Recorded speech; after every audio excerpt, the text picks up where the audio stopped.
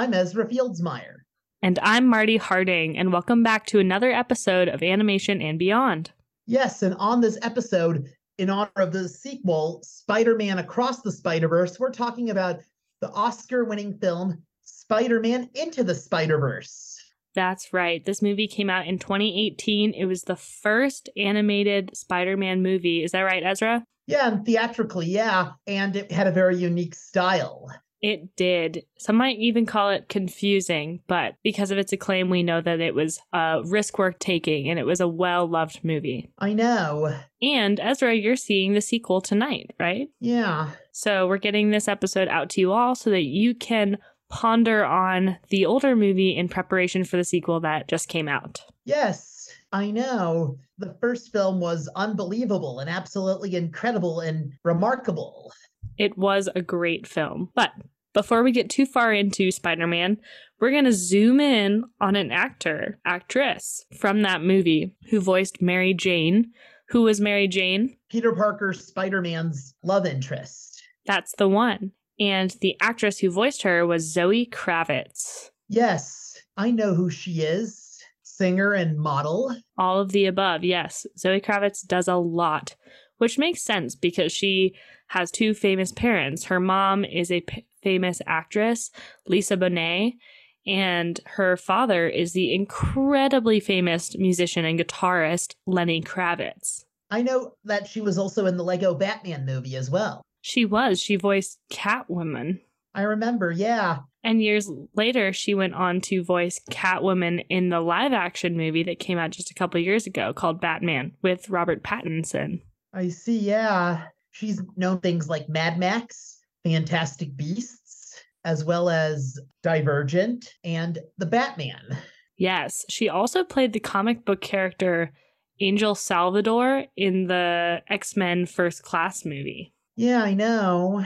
But like I said, she's done a lot more than acting. She's been in multiple music videos. She's been in promo videos. She's been in advertising campaigns. She's modeled for a bunch of different companies, like really high-end fashion, like Tiffany & Co., Vera Wang, Balenciaga, Coach New York, Tumi, Calvin Klein. And she's the face of Yves Saint Laurent Beauty, which is a pretty huge deal. I know she appeared on SNL appearing as Tiana from The Princess and the Frog. Oh, that's right, for a skit.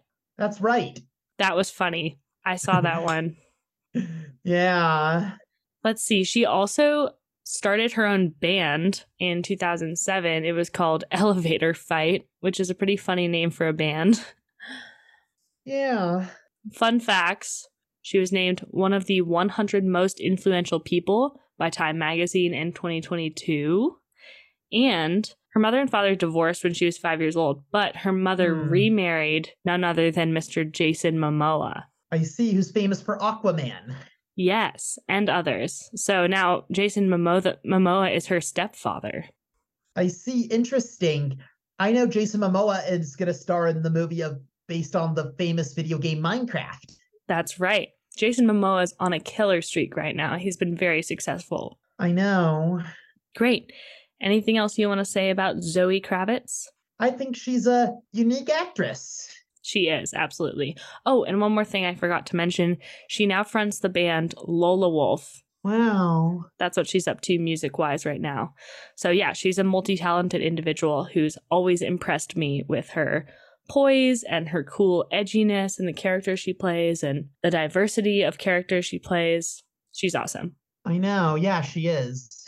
Okay, shall we move into our feature presentation? Yes.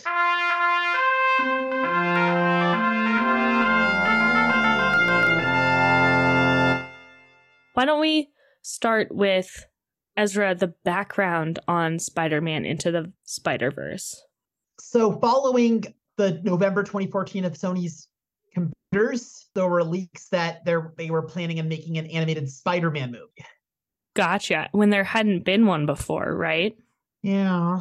Which is funny because Spider-Man started as a comic book. I know. Interesting. So what happened with those leaks? It was with a lot of other films that Sony was having at the time and temporarily canceled some films, such as the adult comedy The Interview. Gotcha. early 2015, that's when they announced the animated Spider-Man movie and we're developing the idea of it. But this movie wouldn't be just like your normal Spider-Man movie, right? Like there have been live action Spider-Mans before, just with the central character being plain old Spider-Man, Peter Parker as we know him. But what's different about Spider-Man Into the Spiderverse? It focuses on Miles Morales. Who's Miles Morales? He's a high school student who does one day get bitten by a radioactive spider. And when he does, he doesn't know what's happening to him. And he gains superpowers. Yes, and then he meets this girl who he has a crush on in school who accidentally rips off her hair. Oof. How does that happen? He accidentally gets his hand in her hair and he can't get it out. Ouch. So then how are Miles Morales' powers unique from other Spider-Mans? Well, it's just like Peter Parker's, but the Peter Parker he saw got tragically killed, I remember. But then Parker from another universe comes and Miles is confused. That's right, which is a little confusing for the person watching, but my understanding is that this portal is opened into different dimensions, different universes, if you will. And in each of those universes, there is a Spider-Man or a Spider-Man equivalent. And so Miles is introduced to all of those versions of Spider-Man from different universes. Like Gwen, Spider-Gwen, who's Gwen Stacy, who was the girl he met in high school, who was actually disguised as a high school student, but came from another world. Spider-Noir, voiced by Nicolas Cage, the legendary actor. That's right. And he's in the style of a noir film, meaning it's all black and white, very dark, very edgy. Spider-Noir even wears a fedora. And there's Penny Parker with Spider, her robot. Yeah, and she has an interesting background. She's an anime-styled character, and it seems like the spider that operates her spider robot is her father, right? Yeah, and then there's the Peter Parker, voiced by comedian John Mulaney. Yes, who's very, very funny. I like the funny lines that he says, "Do animals talk in this dimension? Because I don't want to freak out." Or how he does Looney Tunes-esque comedy. Mm-hmm. Think you have a problem with a cartoon? Or music coming. And I thought he was so funny. He is funny. And he's interesting because he's got eyes for his nostrils on his nose. Did you notice that? Yes, I know. When he says "that's all, folks," during the climax, it's a reference, of course, to Porky Pig. Right. And so Spider-Pig comes from a universe that's two-dimensionally animated. So he looks different from the other Spider-Men as well. Spider-Ham, I know. But he's not to be confused with Spider-Pig from the Simpsons movie, which similar but not related. Thank you for correcting me, Ezra. So all of these spider people meet, and what's their objective in the movie? To stop the evil Kingpin and those evil villains who work for her, like Doc Ock, Scorpion, Green Goblin, and the Prowler, which I remember the plot twist with the Prowler, who was actually Miles's Uncle Aaron. Yeah, that's right. And he gets killed. I remember that tragic, heartbreaking scene. Mm-hmm.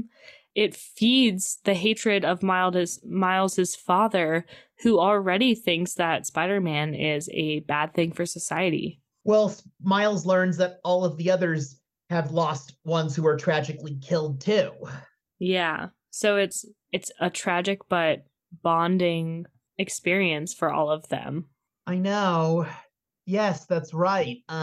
So throughout the movie, Miles is also navigating this relationship with his father, who doesn't know that he's Spider-Man. And Miles wants to know he's ready, but Peter tells him that he doesn't know he's ready. It doesn't work that way. It's just a leap of faith, and ultimately, that's when you find out you're ready. Yeah.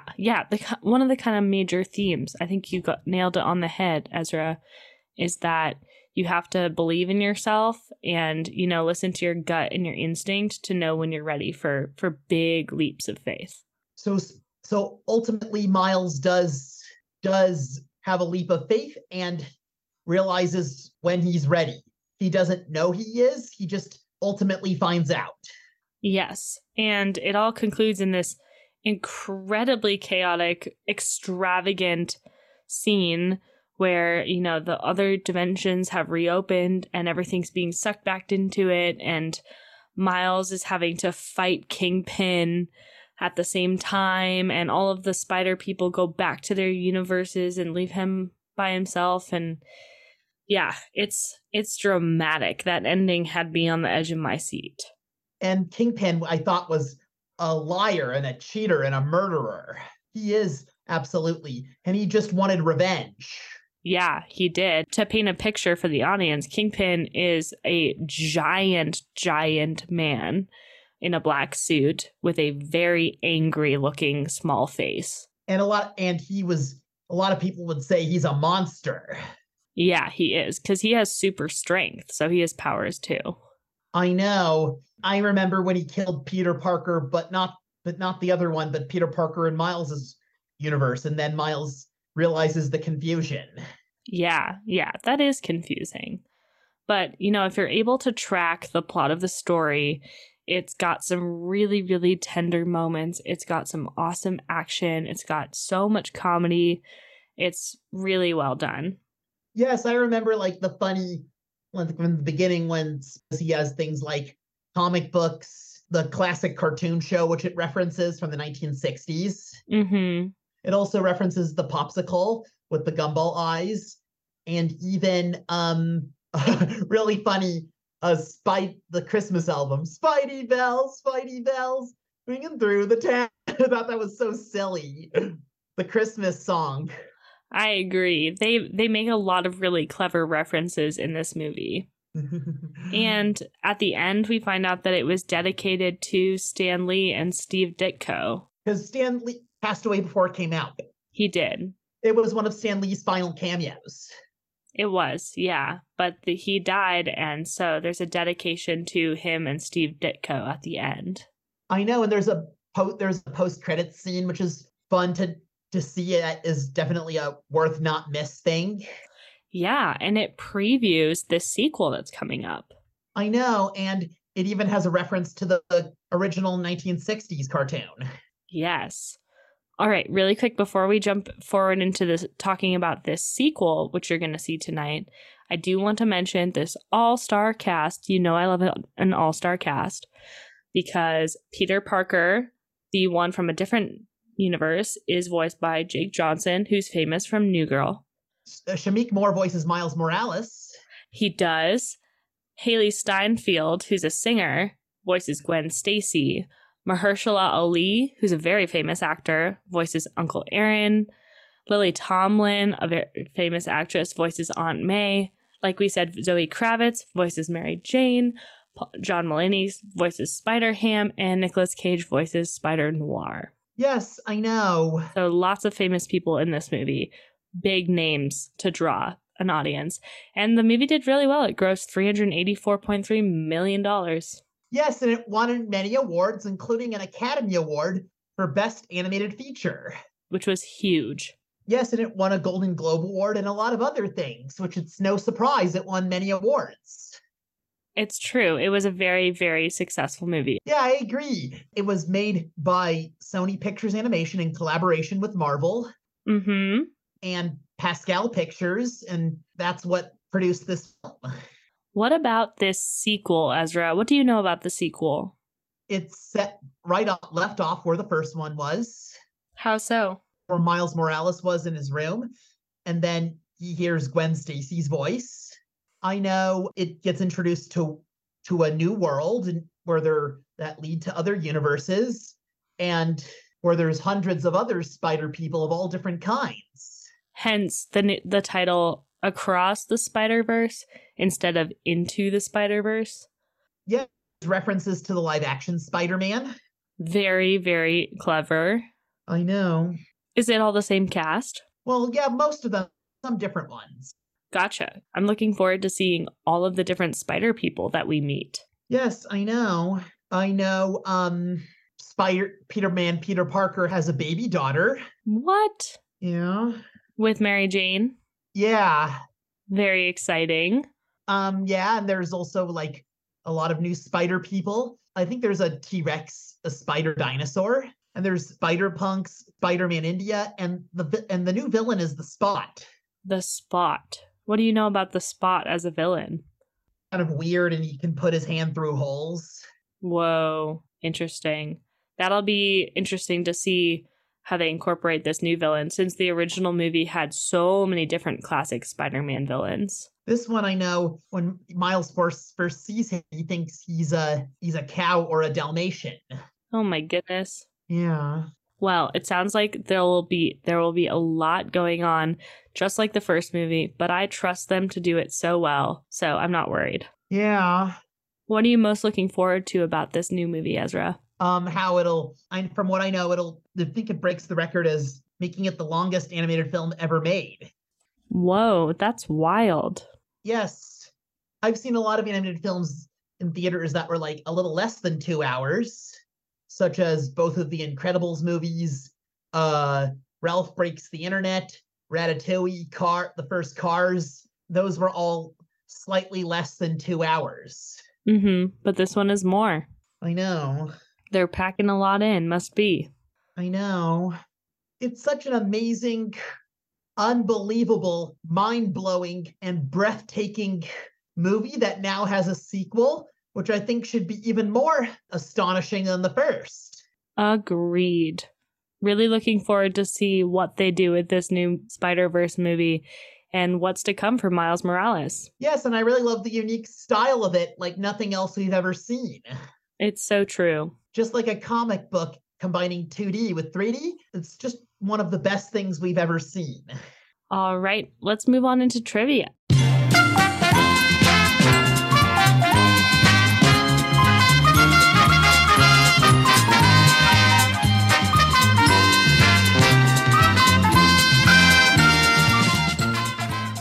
We need to answer last week's trivia question about The Little Mermaid. Who was the actor who voiced Sir Grimsby, Eric's caretaker in The Little Mermaid? And the answer is... It's Ben Wright. And what else has he been in? He was known for being in a lot of films such as The Sound of Music. The animated voices he did was Roger Ratcliffe in 101 Dalmatians, and then Rama in The Jungle Book. And when he was in The Little Mermaid, they did not know who he was, that he was in some older films, and he voiced Grimsby. And interestingly, that was his last film, and he died a few months before the film's release. Well, we're grateful he got to be in it. Yeah. Well, this week we've got a question for you about Spider-Man Into the Spiderverse. And the question is... Spider-Man Into the Spiderverse was unique for a lot of reasons, but one of them was that it was the largest team of animators ever used by Sony Pictures Animation on a feature film. How many animators were involved in the making of this movie? Know the answer? We'll give it to you in the next episode of Animation and Beyond. Thank you for listening, and we'll see you on the next episode of Animation and Beyond. Goodbye! Goodbye!